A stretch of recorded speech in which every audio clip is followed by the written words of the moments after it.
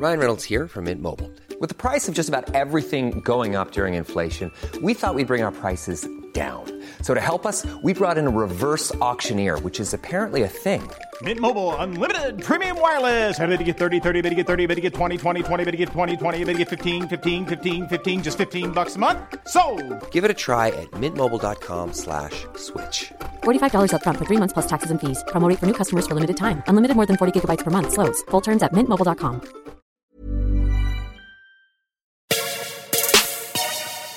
What's going on, everybody? Another episode of the Load Management Podcast. I am Chopped. I'm here in New York with my man Zion. We got Adam out in LA, and we have a very special guest today. Pascal Siakam from the Toronto Raptors is with us, live on the phone from Oklahoma City. Pascal, what's going on, man? Hey, I'm good, man. How you doing? You just arrived in Oklahoma City, right? So we appreciate you taking time out of your travels to speak with us. Oh, yeah, no problem, no problem. Are you staying at the Haunted Hotel in Oklahoma City? I know that's always a big thing in the NBA community when people travel down there. I mean, I don't think we're not staying there. It's like this new hotel. I don't know. It's weird. It is a weird hotel. Like, just in terms of like the pictures, and I don't know. It's just weird. Did you find yourself you had like some bad games afterwards, or did you play pretty well? Actually, I've been pretty good. Like, no bad games or anything. But like, there's some nights where, like, I think my first time, like my rookie year, since it was like my first time, and people was telling me stories and stories about it, and I think it was kind of like in my mind, and I really couldn't sleep the night, like that night. But I think that was the only thing. Like, it didn't really like affect my game or nothing like that.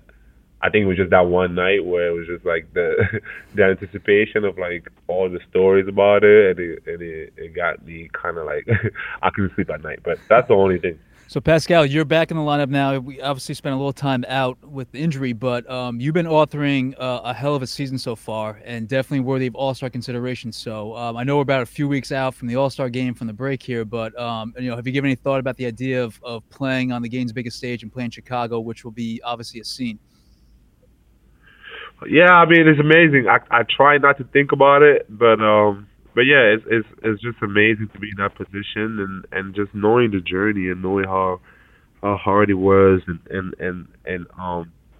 understanding like the ups and downs. Obviously, it would be an honor to be there and be considered one of the best players in the league. Like, that's dope. Like, that's what you play for, and it definitely be an honor to be at the game. Well, I think people definitely consider you one of the best players in the league. I mean, your jump the last several years has been crazy, but, last year you earned the Most Improved Player award, and this year, everyone's talking about you could win it again. It's like, how have you taken these massive jumps in your game to be definitely one of the best players in the Eastern Conference? I think for me, it's always about making sure that I assess myself. After every season, I always go back, just looking at things that I have to do better. And when the summertime comes, I just attack it and go. My man Rico Hines, we always give him a shout out, but we always go, like, look at what we need to get better at, attack it, and just work like nothing else but work all summer, and just get ready for the moment. So for me, it's all about working hard and making sure that I work on things that I'm not doing well every single year, and that's why I improve. So, most improved, I don't know. Hopefully I can win that every single year, but I think for me, it's not really about winning most improved player. It's about just making sure that I'm a better player than I was the year before. Pascal, yesterday or the day before, Dame Lillard said he wants a one-on-one tournament at the All-Star game. How do you feel about that? Would you be down to play some one-on-one if they switch the formats? I mean, for me, I'll play it. I think I love playing one-on-one. I like competing, and obviously if you compete against the best players in the league, I'm sure it'll be fun. You think you'd bust some people up? I don't know if it's gonna happen, but I mean, I'll be down for it. Do you think you would like people underestimate you, how you would do in one-on-one? Because you're definitely more of like a fit in, with the team guy, you like to move the ball, you get to the paint, but would you really surprise some people in that one-on-one setting? Yeah, I think my one-on-one game is up there. Like, I think just also depending where it is, right? Like, if it's on the post, or I think my post moves are elite, And like I think I'll do well. Like I think I'll do pretty well. Dame couldn't guard you down in the post. You just back him up. Yeah, I don't think so. But I'm sure it would be tough for me to guard him on the perimeter too. Just knowing his skill set and stuff. But so yeah, it's like it'll be different players with different skill set that you have to match up against. So it's going to be important to see like where, like you know what I mean, like where do you play? Like is it just like, oh, give me the ball on top of the key and it's 1-on-1, or is it like, oh, we're going to play in the elbow, or we're going to play in the post, or so like it'll be interesting when you get into all the details. Pascal, have you attended an All-Star weekend before? No, never. So you've never done any All-Star activities whatsoever? No, ever. Like I never, when I got into the league, summertime I always went to on vacation like with my guy Siakam. We always kind of like, and my brother and stuff, like we picked a place and we just go for All-Star weekend. And I just never felt like, if I wasn't part of it, like I just never felt like going, and it was also like a week to kind of get away from everything, and it's a vacation. So for me, I usually took the vacation. You'd rather vacation than go to it's usually somewhere cold too. Like at Chicago this year, you're gonna have to bundle up. Right, I know. It's, I heard Toronto was pretty cold too, and I mean Chicago. I was there. It was like negative degrees when I was there. Yeah, it was crazy. Would you do Would you do any of the other events like you in the skills competition could be interesting because I feel like you'd surprise some folks because you can kind of do it all, Well, it depends. Like for me, I don't know. It's gonna depend because I'm not really like into all that, to be honest. Like all like the skill competition and the three-point, like all that is just, I don't know. I don't think I'm all into it, but I feel like it depends. If I get invited, and I'll probably just like look at it and see. But if it's just me off the top, like I wouldn't like put myself in it. Okay. Maybe you could. Would you grade the dunk contest? Like be one of the judges? Maybe that's. Oh, I mean, I think I could do that. Yeah, I could grade the dunk contest. I think I like that part. Just seeing the creativity and like the bounce. Like I think my reaction is pretty good. So, yeah, I think I could do that. All right, so speaking of dunks, can we talk about Chris Boucher getting destroyed by DeMar DeRozan the other day? How much shit did you guys give Chris for trying to block DeMar's dunk? Because that was one of the best dunks of the season by far. That was crazy. Hey man, I gotta chill my man Chris, man. I mean, Chris has been great. He was awesome. I remember watching him when you guys were out here in LA. Like he had some great games against the Clippers and the Lakers. But I mean, you got to give him respect for trying to block the dunk. But I mean, DeMar, goddamn, he dropped a hammer on him. I know.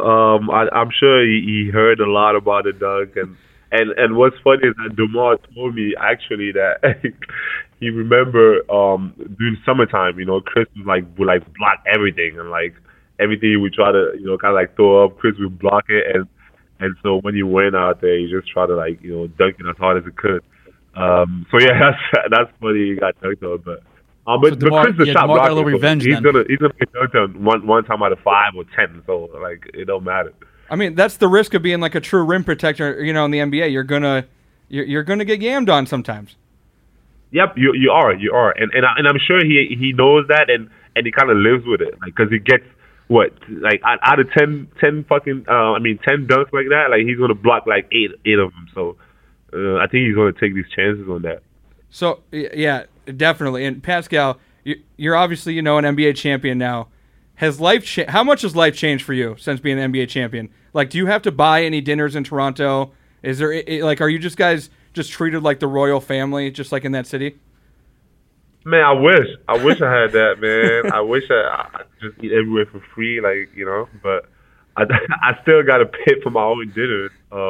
Damn. But I think the love is there though. Like the love, like you get recognition. I think for me, what shows me is like the recognition. Like everywhere I go in the streets, like it's like, oh, you know what I mean? Like everyone recognize you, and everyone like want to take a picture, whatever the case might be. And before I used to go to LA, and when I go to LA, I would like nobody knew me in LA, so it was like a good hideaway type thing where I just go in LA and nobody bothers me. But that has to change, right? Even he follows me is weird. Yeah. Oh, so you're getting followed in LA now. You can't just walk around the city.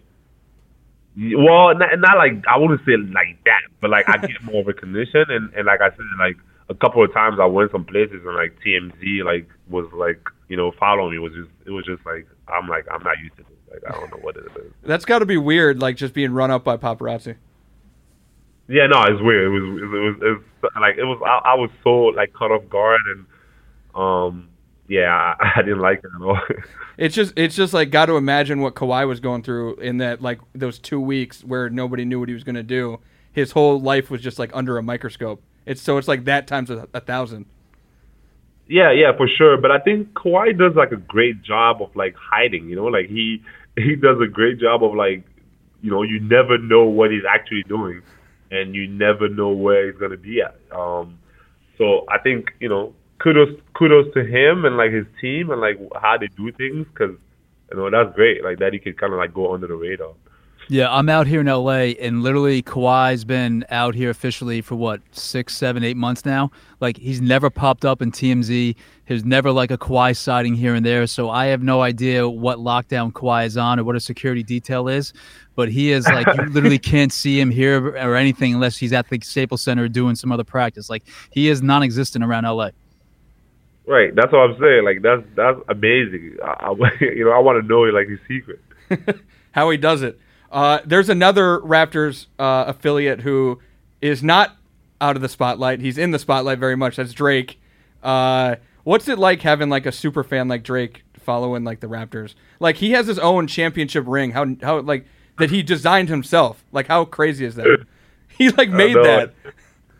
It's pretty cool, man. I think it's pretty cool, and just knowing that he's from here, like he's from the city.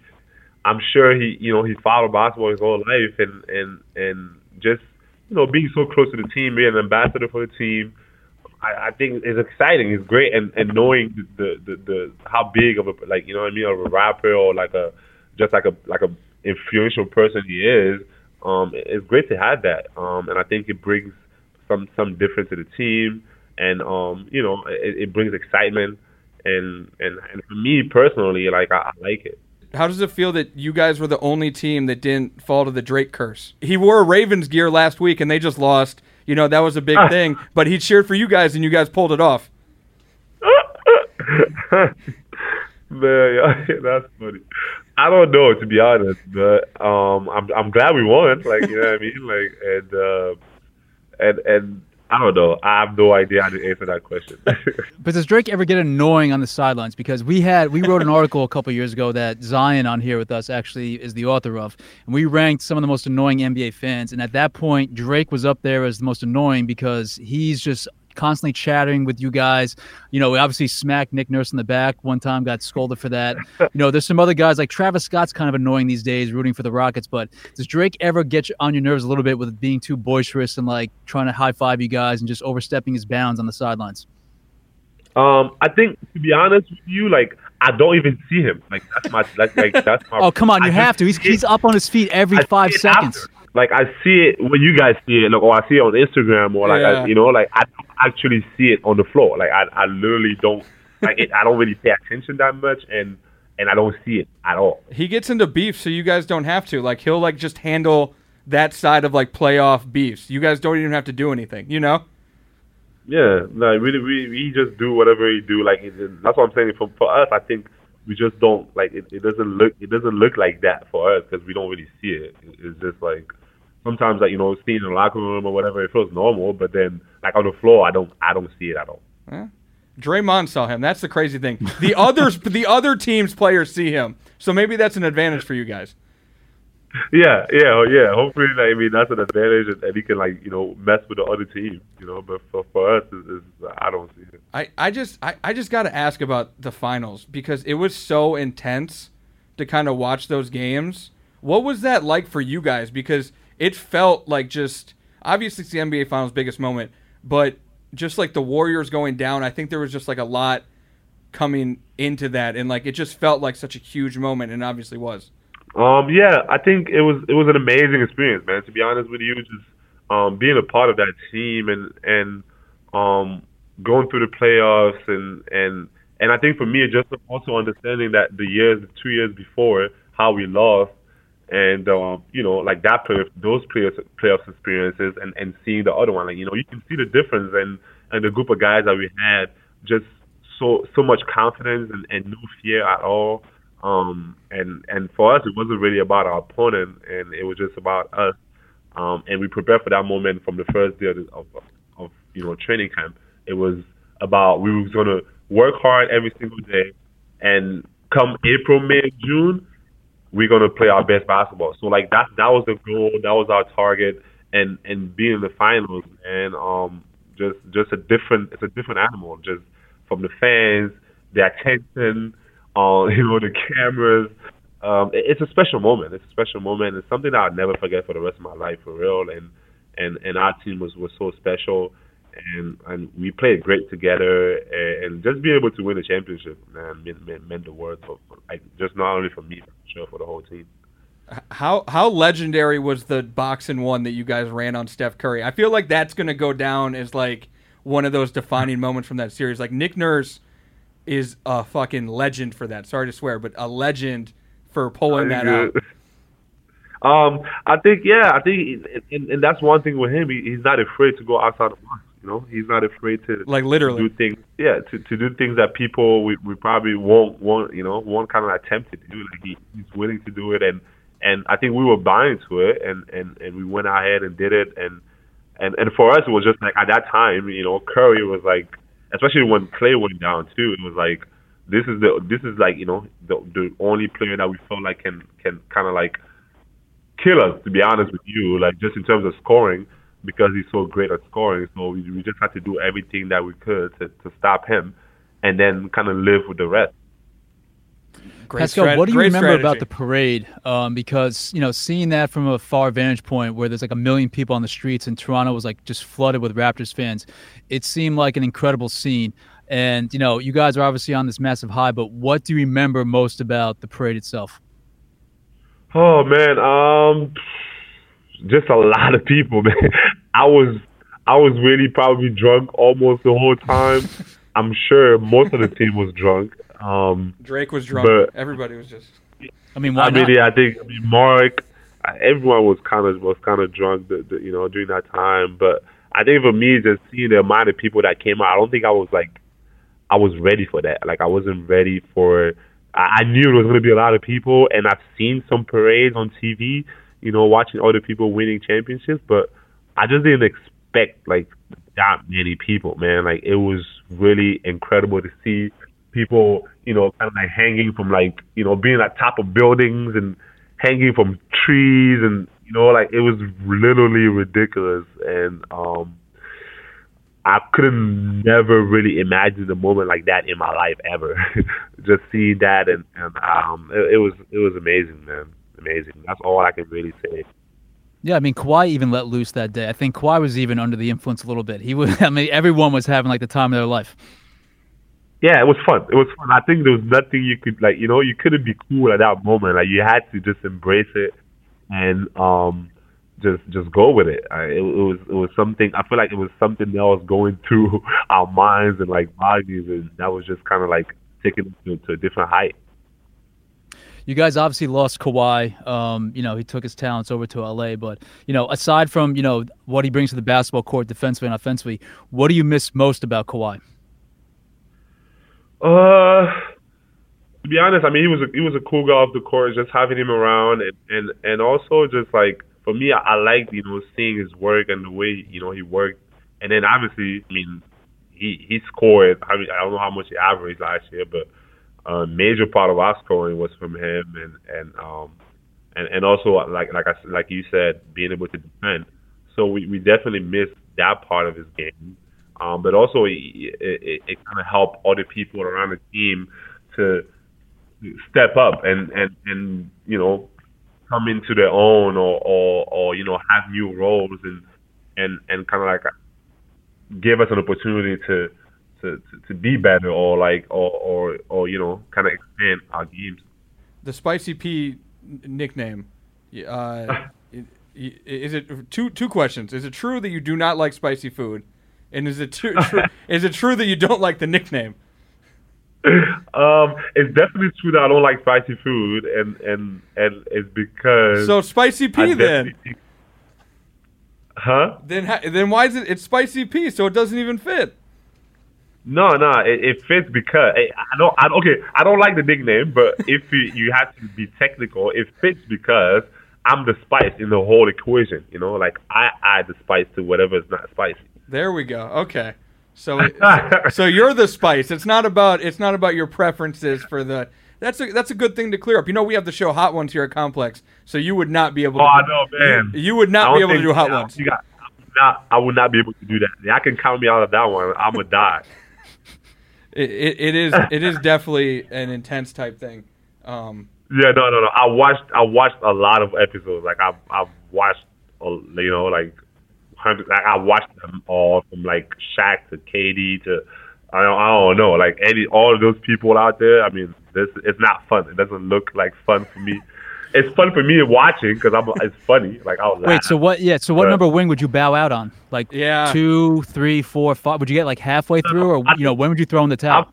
The first one, it might be challenging. Second, I might be you can get through the first wing. Come on. Oh no, I need some milk. Let me get some milk. You got to beat DJ Khaled. How many did Khaled do? Khaled did 3. I think 3 or 4. Oh yeah, Khaled was hilarious.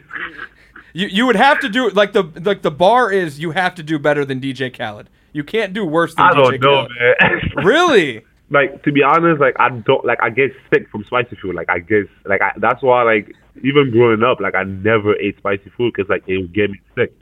Really? Like, did you get sick from eating that fish eye that Sturge Ibaka fed you? That show's crazy. No, it's pretty. It was it's a good idea and it's really entertaining. But just seeing just the name or the sauce, like why would I eat this?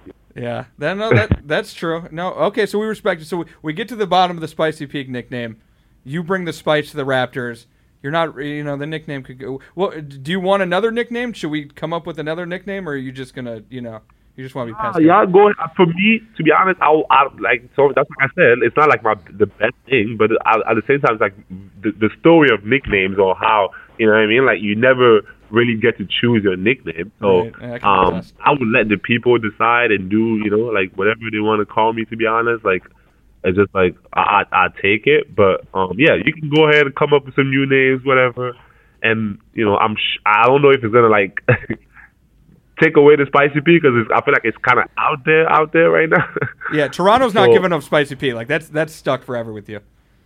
Yeah, that's what I'm saying. So I don't know how that's gonna help, but go ahead. Like y'all can find new things. Like you can. I'll take it. We'll do a Twitter poll. Yeah. We'll throw some names out there. We'll take some suggestions from the audience, and we'll see what they come up with. 100%. Before we get out of here, I gotta ask. You signed the big extension. It kicks in the summer, but did you get a big first purchase? What are you doing, or are you waiting until that money hits the account? Like how's that? What's that big first purchase? It's funny because like all my teammates always like, oh man, you got to take us to all the dinners, you got to pay for everything, and it's like I always tell them like the money didn't hit yet, so I'm still waiting on the money to hit to do anything crazy, but like for me, like I'm not really a car guy or like a jewelry guy. So like it's not like I'm gonna get some like crazy car or like I'm gonna get some like crazy jewelry. But I think for maybe like the first purchase, like big purchase I have to do would probably be like a house. Like that would be the first thing for me because like I feel like I'm more like a homebody and like my house got to be the most comfortable like thing. So I think that would be the first like big purchase for me. You need to build a house bigger than Drake's house in Toronto. That's what you need to do. I'm not trying to compete with Drake. Drake, like Drake is different. Drake he got different money and the things. I heard about his house. It's crazy. I never been, but stories how have you not been to Drake's house? It's crazy. I'm not trying to compete with Drake at all. You need to go to his runs. He's got the court and he's got like his guys doing runs. You need to go to the runs and like dominate. Yeah, no. I that's what I'm saying. Like I would take an invite. I would go to his crib and maybe I'll take a couple ideas because I want a basketball court in my house. So a couple ideas from his court, but and play a hoop or whatever. But yeah, definitely not trying to compete. Yeah, but how is the best player in the Raptors right now not gotten an invite to play ball at Drake's house? He needs to rectify Drake that is slipping right now. You gotta remedy that. Yeah, man. Y'all go ahead and talk to him, man. You know what I mean? Talk to Put Champagne Poppy on blast on social. On behalf of the Load Management Podcast, Drake, we are calling you out for not having Pascal Siakam at your house yet. That happened. That's funny. Pascal, thank you so much for joining us, for taking time out of your day to call us. We will see you in Chicago because you are going to be there, my man. First time All-Star coming. We can feel it. Anything else you want to add before we get out of here? Nah, man. I appreciate you guys. You know what I mean? I'm a fan of Complex. Watch, a lot of Complex different shows and all that. I appreciate you guys, having me on, and and it was an honor for sure. We appreciate you, man. Thank you, Spicy P. See you later, man. Big shout out to Pascal Siakam for joining us on the podcast. Great conversation. Called us directly from Oklahoma City, not staying in the haunted hotel, but always good to have NBA All-Stars on the show. So shout out to him. Let's get into the next topic of this week, which I think is a big story in our lane. The Aaron Hernandez Netflix doc, and to do that, we're bringing in our man Damian Scott, editor-in-chief of Complex. Scott. Hello. In the building, making his load management debut. About time. Yeah. I find it a little weird that this is the episode I'm brought in on, but thank you. Yeah. Well, what can I say? I don't know. What can you say? I don't know. Are you an expert on murder? Is that why we brought you in here? Of course, we got Adam out in L.A. Adam, what up? Well, we also can reveal why we're having Damian come on at the last minute. Do we want to reveal that, or do we want to kind of we keep don't it in our back pocket? Yeah, we don't need to do that. No. All right, we'll keep it in our back pocket. No, okay. No outing anybody that No, this is not. No, we're not shading anyone. I'm just saying circumstances. We had to switch things up a little bit for this episode. So, but we'll get that individual back on in due time. Yeah, Damian, you have an open invite to come on Load Management whenever you want to be on here. Sure. Yeah. Sure. Whenever you want to be on. Welcome to Load Management, Damian. Yeah. Thank you, Adam. I think so. We all watched it. 3-part documentary series. I'm actually surprised it took this long for the doc series to kind of start rolling out on him. I mean, it happened 2013, 2012, 2013. Mm-hmm. It's been 3 years, I think, actually, since he killed himself in prison. 2 years, I believe. 2 or 3. So it definitely, when you have a sports story like this, it's you're not surprised when the documentary in-depth kind of stuff comes out on it, and you always wonder, at least I always wonder, what new information can be told through these stories that we see unravel so much in the public. This was when it happened. ESPN, ABC, everybody was covering this 24/7. So you're like, what else can you learn? And boy, did I feel like we learned a lot through this freaking documentary. Damian, I know me and you talked about this. The phone calls between Aaron and his people in jail. Yeah, his jail phone calls were absolutely insane. Crazy. One, I think we were talking about this earlier. He just felt, through his phone calls, you can tell that he felt so comfortable in jail. Yeah. Those were the most relaxed, jovial, from jail conversations I've ever heard from anybody. Yeah, he said he enjoyed, his cell was nice. It was strange. Yeah, and the one phone call where he joked with his agent about getting the endorsement deal, bro, God. That was insane. I mean, but if you want to play amateur psychologist, that's someone that just finally feels comfortable, just feeling relieved that they were caught and don't have to carry the burden of having one murder over themselves and allegedly 2 others. Well, he wasn't that good of a criminal. I'm not giving him any credit as being a criminal. He was a terrible criminal. I mean, that's evidence, and that's in the documentary, and we laid that out in our kind of primer of the 10 takeaways from the documentary that we posted last week. Yeah. But yeah, I mean, I get the sense where he's so comfortable talking to people and doesn't give a shit that it's being recorded. And the fact that he felt cozy in his jail cell, is that playing against psychologist here? Is that him feeling relieved that I finally don't have this burden hang over me anymore? I can just say whatever the fuck I want. Or he was just insane. Yeah, that. He was just crazy. I mean, that's definitely a part of it, or a possibility, because my thing is some of the calls were right after he went in. Like most people facing murder charges like that, you're going from a mansion to a jail cell, you would be very freaked out, and he sounded way too casual and normal about the whole thing. Yeah, especially for a guy who had a very light criminal record. Yeah, like, I mean, we really don't know. Like, well, that's part, to go into that a little bit, in the documentary, we find out he may have got away with some stuff in Florida, never reported. Right. So if one thing happened, did more stuff happen? Yeah, I definitely, just going off the documentary, I definitely believe that more things happened during his time in Florida, but this was the first time that he had to spend real time in prison. Yeah. And for someone spending their first real time in prison for such a heinous crime, he was a bit too comfortable in spending his time there. Yeah. It seemed like one guard was like, he enjoyed it. He was... he was like, loved his time in the yard. Yeah. He was like fucking just and having fun. Just having a ball in prison. Yeah, that was, I want to say interesting, but interesting is too light of a word for what that was. I only meant to watch one episode last night, and I just couldn't stop watching it. Yeah, you kind of follow. I did the same thing. I was like, oh, I'll watch one. It's late, and I ended up watching all three. And I was like, well, my fucking mind is blown right now from everything. He like you said, he was so comfortable, but he was so lazy trying to cover up the crime, right? Like like the Odin Lloyd murder.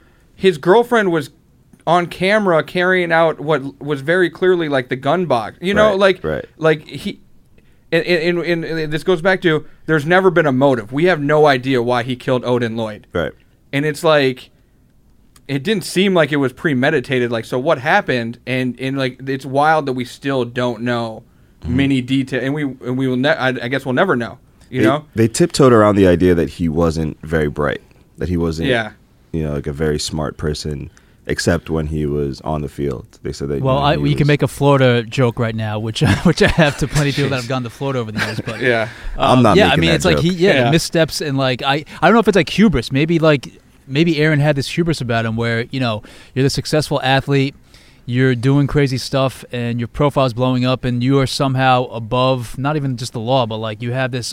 Obviously sense of entitlement, and maybe that permeated throughout absolutely everything, and he was just completely sloppy and had the hubris that I'm young, I'm rich, and I'm untouchable, and when you get sloppy, that's when you get caught. Well, they definitely hinted at that with the Florida incident, is by letting him off, it kind of gave him the sense that he could really do anything. But for most people, that's like, hey, I can maybe like punch someone in the face and get away with it, not murder people. Right. Yeah, that's like the normal thought process behind that, probably. For all intents and purposes, we learned that he was a serial killer. Yeah, like legit. I mean, yeah. Like, he could be on. If they were to continue the show, he could be on Mindhunters. Yeah, 100%. Like they would be fascinated to speak with him, and and everything. What did you think? I mean, personally, for me, I do think, kind of like what Adam said, he's a professional athlete. He got away with it once, so it's kind of like the mind of a child. You get away with it once, you're gonna keep on doing it until you get caught. So I think that really played into his mindset. But I mean, a lot of people are making excuses for him, and I just can't do that. Really? Like what? A lot of people are saying it's the CTE. Yeah. A lot of people are saying he dealt with abuse as a child. Yeah. And I mean, I guess that all adds up. But for me personally, you can't make an excuse for it. You just can't. The childhood stuff was, I mean, obviously there's the in the doc, his former quarterback teammate revealed that since like seventh grade they were having sexual relations together. The way they revealed that, the quarterback was so crazy. Wild. The leftist of turns on the doc. You had no idea it was coming. That was like. I did not see that coming. That was like a beat switch on Life is Good. It was just completely out of left field. Yeah, which, I mean, obviously there was rumors about his sexuality for a few years. Because there was rumors that he had a lover in jail, all kind of stuff. But this really, dug into how far back it went and what his dad might have thought of it. Like, it really got into the family aspect of that. And then his dad died, and then the mom started dating Oh my God! Like a month later, the cousin, right? The cousin's father. Yeah. Like a month later, and that's the cousin that ended up later helping him like get the other two guys out of the state. Like it's crazy. Yeah, I'm not making excuses for him either. Yeah, but the way they laid out this kid's childhood, combined with the mental trauma that he was exposed to via football, I can see how that would lead somebody off the deep end. I'm not saying that would lead somebody to murder. Yeah. That usually leads people into like heavy drug use or drinking or, like unsafe sex and stuff like that, but to each their own. But his childhood was extremely crazy. I think if you look at a kid who had a father who they portrayed to be very dominating, very frightening, very, very controlling, you have to mold yourself in a way that pleases him so he doesn't rally against you and make you, feel like you're less than. Combine that with the idea that he is somebody, his true self is somebody that he knows his father would disagree with so seriously that, I could imagine he thought about suicide. And then you just throw yourself into a game that is so violent, so uber violent. I think that's a good cocktail for some crazy shit. It definitely tiptoed around the father being very controlling, but they didn't explicitly say that like, his dad beat the kids or whatever. But I felt like there was a heavy implication that it was the very minimum a very strict household where the pops, what he said went, and that kind of thing. So definitely for Aaron to go from that to his dad suddenly dying to having nobody, and then going to Florida where Cam Newton, Tim Tebow, the Pouncey brothers, who we begin like the cast of characters from that group, and him just being like a sudden star. Like he didn't get redshirted. He was immediate player, big man on campus. So he went from the man in his Connecticut town to the man in Gainesville, Florida. Like he never had anybody check him or anything. So he definitely... Well, the one person that could check him was gone. Yeah, that's the thing. So at that point, and I don't want to blame Urban Meyer for any... I mean, I don't know. But it's clear that Urban wasn't the one, like, kind of doing that. But I mean, there was point... Urban did say, like, he would make sure his teammates would check up on him when he went back home. Like, he was aware of, like, his issues and tried to be that father. That, to me, kind of read as Urban deflecting the blame. Yeah. Because he was like, as soon as he goes home, I used to always worry about him. It'd be every time he'd go home, I would hear that he's doing bad things. And it's like, dog, he was doing bad things everywhere. Yeah, that was happening in Florida as well. You can't just say when he left, like, the bad things were happening. Yeah, also it's Florida. Yeah. But I do got a question. If Aaron Hernandez, let's say, played for the 49ers, would he be still here today? Possible. Very possible. Are you questioning whether you can get away with murder in San Francisco? Well, no, because the proximity from New England to his home, like he could still interact with those people. I mean, he was from home. They brought that up on in one of the episodes. So, like, if he was playing in San Francisco, you don't have that same connection. Maybe you don't associate with those people. I mean, but he was running with the drug kingpin in New England, right? Like he found the people to be around. There were 2 hours like from his home, so it wasn't like if they're in San Francisco, they're not flying out to San Francisco. But I'm saying once he got to the Patriots, he was hanging out with the supposed Boston biggest drug kingpin that there was. How did the Patriots? They had to have known through the draft process that there was at least some character concerns. Yeah, they said it. Yeah, and they still drafted him. Second tight end. They didn't need to draft another tight end. They took Gronk 2 rounds before that. Like they were pretty good at tight end. Well, again, I mean, Hernandez, for how much of a big recruit he was to go to Florida and what he showed in college, there's no way a talent of his level would fall to the third round unless you had character issues or some other red flags come up. So it's like, I mean, that was clearly an issue. And Bill Belichick has obviously taken on reclamation projects and felt that he could do some things. We saw that with Antonio Brown earlier this year. Like, he's taken flyers on some questionable guys. Some have worked and some haven't. 100%. My thing is, at what point did the Patriots see it going wrong in Boston, and how much did they know about who he was running with, who he was hanging out with, and all that? Like, did they try and help him? Did they, you know what I'm saying? Like, that's if this dude's running with the biggest drug campaign in Boston, you can't tell me that NFL teams that know everything don't know that he's hanging out with those kind of people. Well, when he asked for a trade, I think that's, if they didn't know or they didn't have any inkling beforehand, I think that's like your red flag right there, where this guy who's having success and establishing himself and in his general home area wants out. Like, that has to be a massive, massive red flag. And I think that some in the organization and other people through the grapevine would have heard some things here and there. So it's very tough to kind of fathom that, whether it's you're talking about Urban Meyer or people in the Patriots, these individuals didn't have some sort of idea that Aaron was in these kind of fucked up and messed up situations and basically hurting himself and being wrapped up in crowds they shouldn't have been wrapped up in.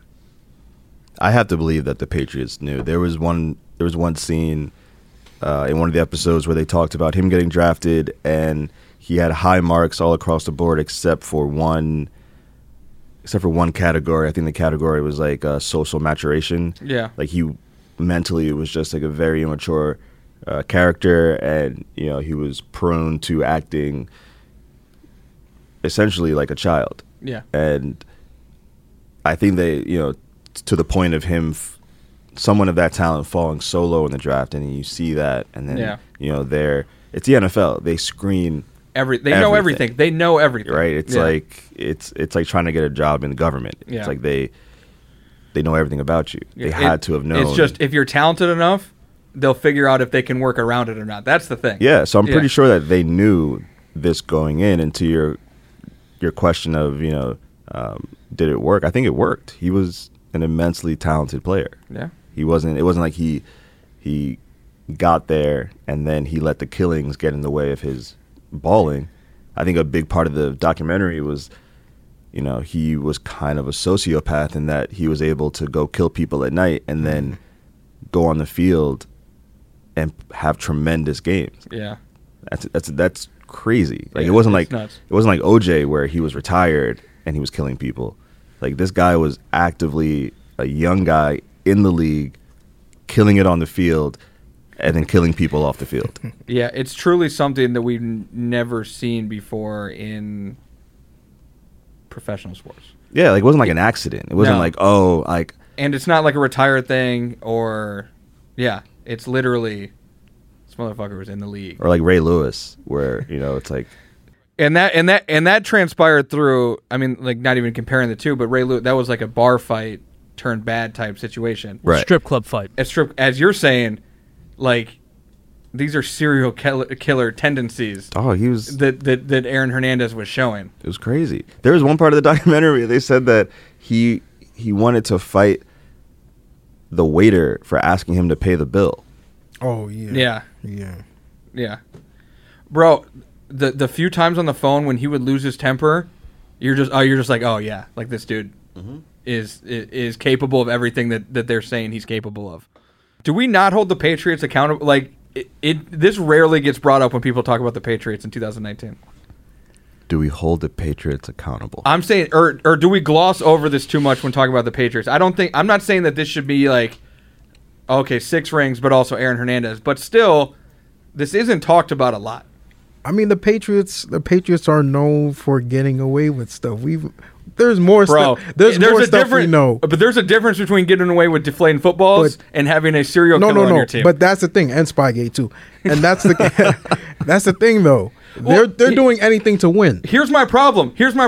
This is being lumped in with Spygate and Deflategate, and it's so different. Yeah, like, I don't think. But that's not what I'm saying. I'm saying their only focus is to win games. So they're going to do whatever it takes to win games. But here's the problem: is that people, when they talk about that, they lump this with like the other ways that they cheat, and it's not the same thing. Well, it is. I can see what you're saying. So you're saying that if they knew that he was killing people, but they were on a Super Bowl run, they would try their hardest to hide it. I believe my counter to you here is that in the NFL rulebook, it does not explicitly say that murderers are against. You're not allowed to have a murderer on your roster. So there is no rule in the NFL that says you cannot have someone that does fucked up stuff off the field on your roster. You look that up. Commissioner's discretion, but and all they will say is innocent until proven guilty. That's too. He was proven guilty. That's their cop out, but not while they were playing. Well, they cut. I mean, in this situation, they obviously cut him. Quickly. Yeah. Like they were like, this is. I mean, so we know where the Patriots draw the line. It is murder. If anybody was wondering, it is. That's a good line.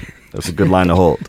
Yeah. So, that's just my thing. Like Spygate, all that comes up, but maybe people are just too uncomfortable to want to talk about that, so they just don't talk about it when they talk about the Patriots and their dynasty and everything. But there's so much other shit that the Patriots have done over the years that it's and this thing is I think a million times worse, but obviously centered completely outside of what the Patriots do and off the playing field. It doesn't get grouped in with the other scandals, and it really shouldn't. It's such an outlier and such a weird thing that I mean, it's like how do you hold the Patriots accountable for anything that Aaron did? Like I don't understand that premise or that bring up that argument. It's like there's only so much policing you can do of your players, and they're supposed to be grown men and be able to make relevant, cognitive, and appropriate decisions off the field. 100%. Aaron was fucked up for a million reasons, but there's only so much that grown men can do over other grown men. 100%. I would love to know how much they knew and when they knew it. We're never going to find that out. Well, Joe Judge, the Giants head coach, that old tweet popped up when he got hired. He lived next to Aaron Hernandez. He lived in the neighborhood. Did they put Joe Judge next to Aaron? Like I'm just. Hey, why wasn't Joe Judge in the doc? Hold up. Oh, you think? I mean, no. I mean, it's not like Bill Belichick was in the doc, Well, I mean, he was, but not like Bill Belichick did not sit down and say, "Hey, let's talk about Aaron Hernandez, guys." Obviously, that wasn't. But like Joe Judge is a low-profile guy. I mean, I don't know. It's just like it could be a coincidence that a New England Patriots wide receiver coach lived right next to Aaron Hernandez, but it could be that they're like, "Yo, let's have someone near this guy because we know." Absolutely. Yeah, like absolutely. That is not beyond the realm of possibility. As far as NFL teams go to protect their players and make sure that they don't do shit, like I totally believe that the Patriots would have done that. And if that's the case, they failed because he still was out here doing crazy shit. Facts. In comparison to this, just throwing this out there, how bad was the AB situation compared to this?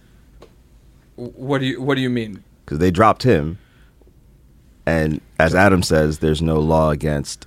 There's no rule in the rule book against them having a murderer on their team. And AB hasn't been suspended. He's on the exempt list, so he's not even technically suspended. Yeah. I think maybe that comes into it. Maybe the Patriots' history and the Aaron Hernandez thing, where they were like, we don't even want to deal with this. So, well, let's also not forget that Robert Kraft was involved in the whole, alleged prostitution ring down in Florida. So the amount of negative press that the Patriots have been getting, this year, it's a lot. Years has been astronomical.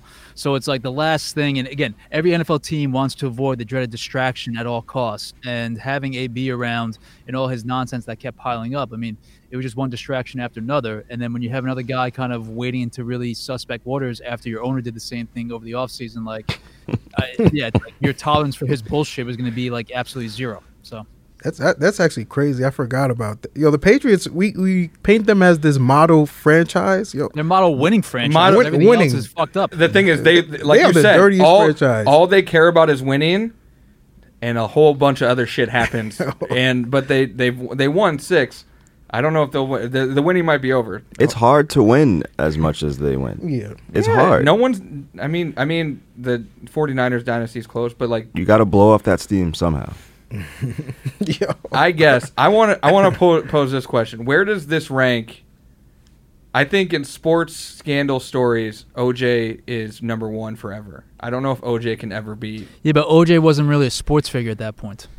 OJ was like a humanitarian figure at that point. No, he was a pillar of like American society. He was an actor, and like he obviously put on this facade as this great, individual in LA, but he was long retired. I mean, a decade plus retired at that point. I still he was more known for fucking, Naked Gun movies than he was for, being the running back that he was 15 years prior. I don't know about that. People always he's a Hall of Fame running back. I think everybody always goes back to yeah, but OJ became a pop culture figure. He wasn't a sports figure at that point. I think he was always a sports figure. I think he was. If you're a sports fan, he'll always be a sports figure. But like, I think for the average person, like, if you polled America back then in the early '90s, like, what was OJ known for? Like, yeah, I mean, he's a football player. That's kind of the foundation. But Hertz commercials, the movies, the other shit that he was doing, like, he became this pop culture figure in ways that no other former football player or kind of athlete at that point really had. I would maybe Jim Brown, but not even OJ had a higher profile than Jim Brown. I still would put that as a sports scandal story, and I would still put that as probably number one ever. Scandal seems like too light a word. It does. I don't want to just classify it as like murder because like there's less of those. How about atrocity? I mean, then again, Chops is trying to track down OJ in Vegas, so we get why he's tiptoeing around the subject. Look at you. Look at you. Didn't keep the same energy, huh? For what? For Aaron Hernandez that you're keeping for OJ. Call him out. Roast him right now. The same energy. About what? OJ is currently a free man. Facts. Oh my God. These are facts. OJ is currently a free. Why would I not want, as someone who runs a sports site, why would I not want to talk to OJ Simpson? He was found. I have morals, bro. Not guilty. Morals? What morals? He was found not guilty. He was found guilty. What more do you want? If that's what you want, your heart wants what your heart wants, man. But that's what you want. He was found not guilty. What more can you do? Let me ask this: if Aaron Hernandez not guilty in criminal court, guilty in civil court. If Aaron Hernandez was alive right now and in jail, we would want to talk to him. Yeah, you want to talk to these people. But these people do fucked up shit, but you still.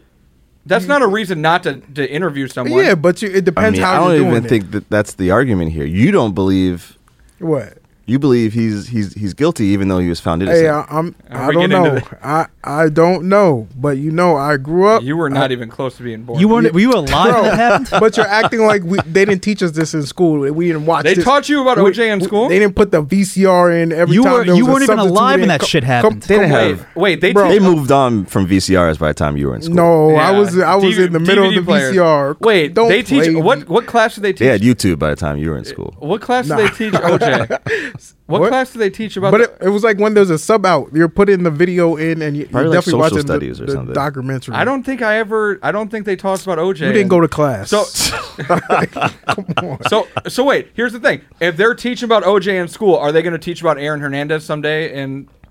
Yes. I think OJ was to Adam's point. OJ was way more famous than Aaron Hernandez was. Yeah, 100%. And then you understand the racial components of the OJ trial too. Like, I mean, if you watch the ESPN 30 for 30 doc, which was like, for my money, the best thing that ESPN's basically ever done.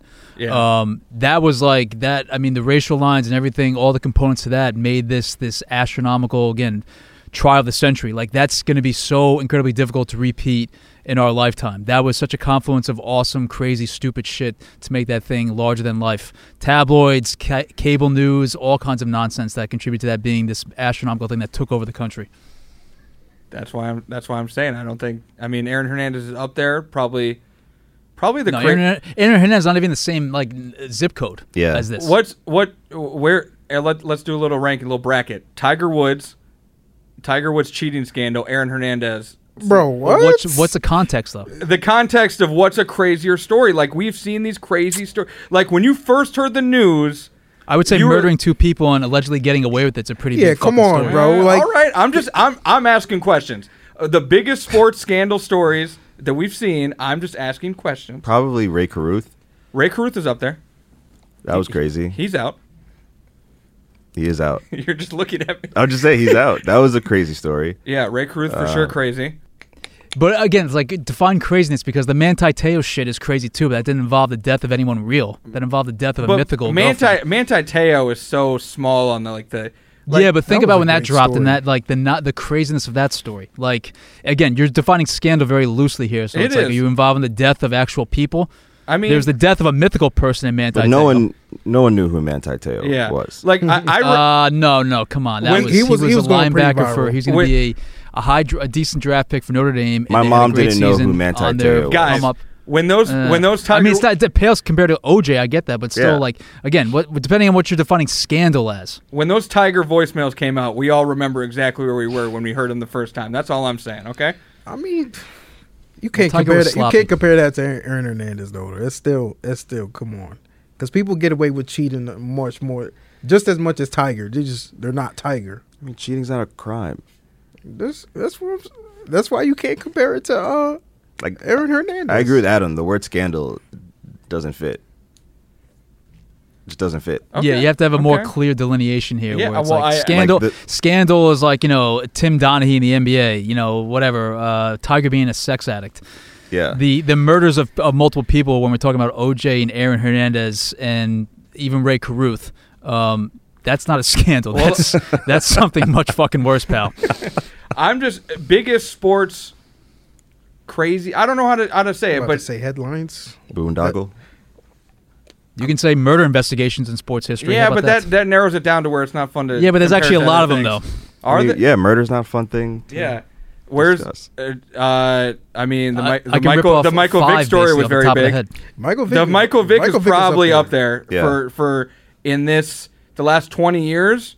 Vick and Hernandez might be kind of close because of oh my god. No, bro. In the terms of being a big sports story. Think about that's all I'm talking about, guys. I'm talking about in the terms of this being not in terms of what happened. Think about in terms of the impact and how much it was covered and everything. The Michael Vick thing was, for one, he was at his peak. Yeah. And he went to jail, suspended, all that, and lost so much. That's why I'm saying in terms of a sports story, obviously Michael Vick killing what he did does not even compare to, Vick was a superstar. Yes. He was the height of his powers.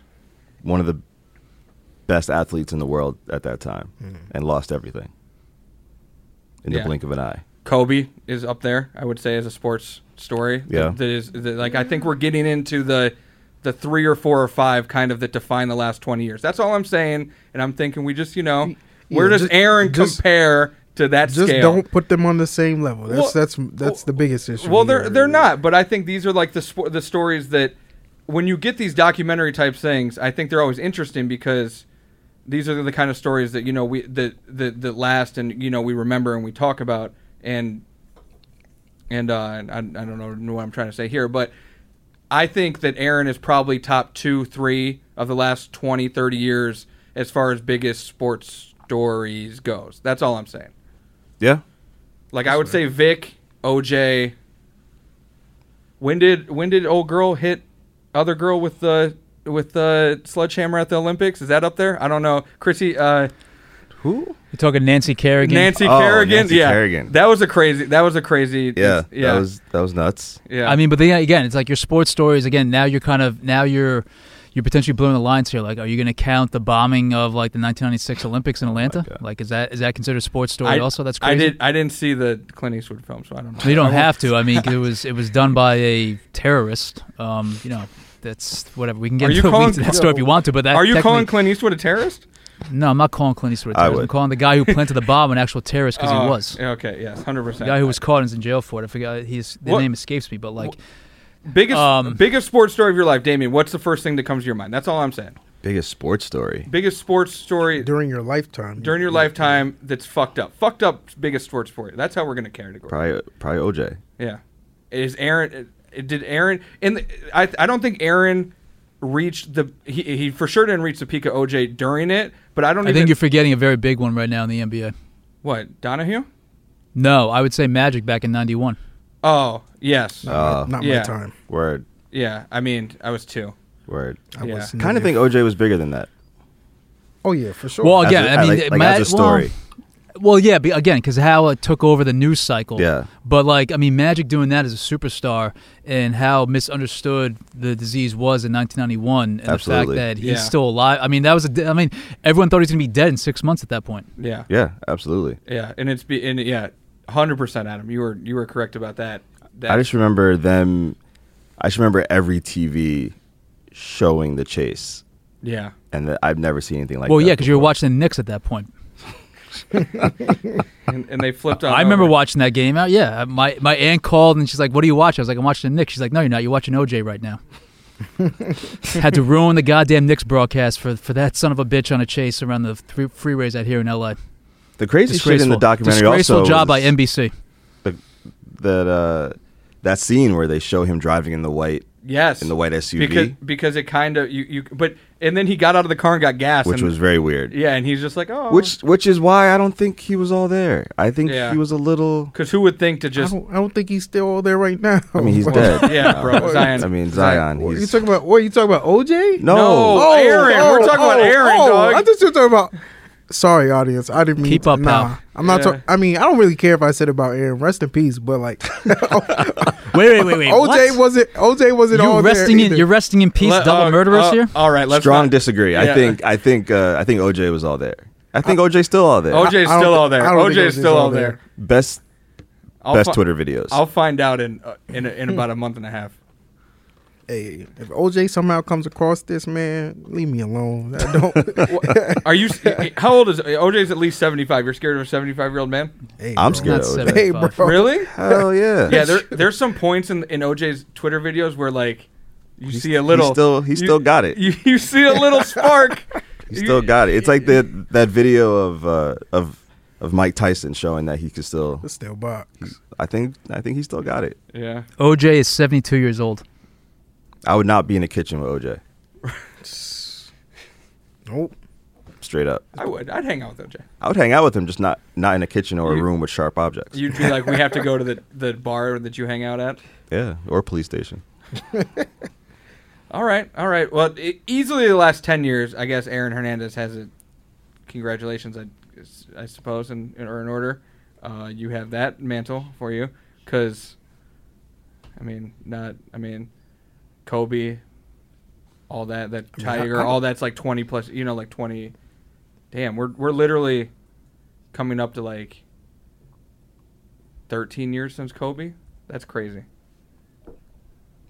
I mean, Kobe's still like, I understand it was a big event, but Kobe, it's just hard to think. The thing is, it was such a big story. I'm talking about like not going in that, but it was just such a big story. Obviously Michael Vick and everything, but yeah, the Aaron Hernandez doc was legit wild to watch. One of the best, I think, sports docs I've seen in a while. Netflix, send a check for this free. Yeah, pilot. right. They should fucking sponsor this whole thing. I am surprised that it happened so quickly. That's what I'm saying. Like it felt like the OJ 30 for 30 took how long to fucking do? Like I was surprised when you. Yeah, but how long is this Aaron Hernandez doc? It's 3 episodes and how many hours? Yeah. I mean, I'm just surprised it happened so soon. That OJ doc was like 2 hours per episode. I think the final episode was like 3, or one of the middle ones was 3. It's like 7 or 8 hours of documentary footage. For sure, but like Damien's saying, they jumped into this story, and that's what I was trying to say at the beginning. Like they jumped into the story for like doc effect, like soon. Like usually they let a lot more time go on before you have documentaries about these kind of sports stories. Yep. So Netflix needs the content. I mean, they're not the only one. There's another one coming out too. Like it's like a kind of just billed as like the thing. Who do you think is going to be the next big sports crime documentary? That is a good one. I mean, I don't want to give. Should we give away our own ideas? Like I don't want. Like we're gonna say these. Like we could just make some of these.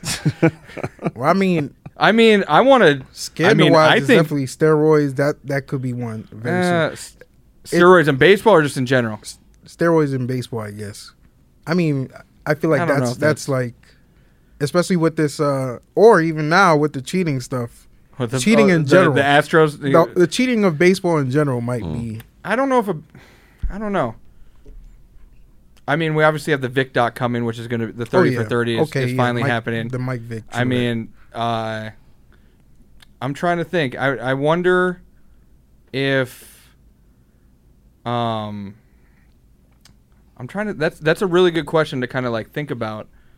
I also think we're limiting our conversation to U.S.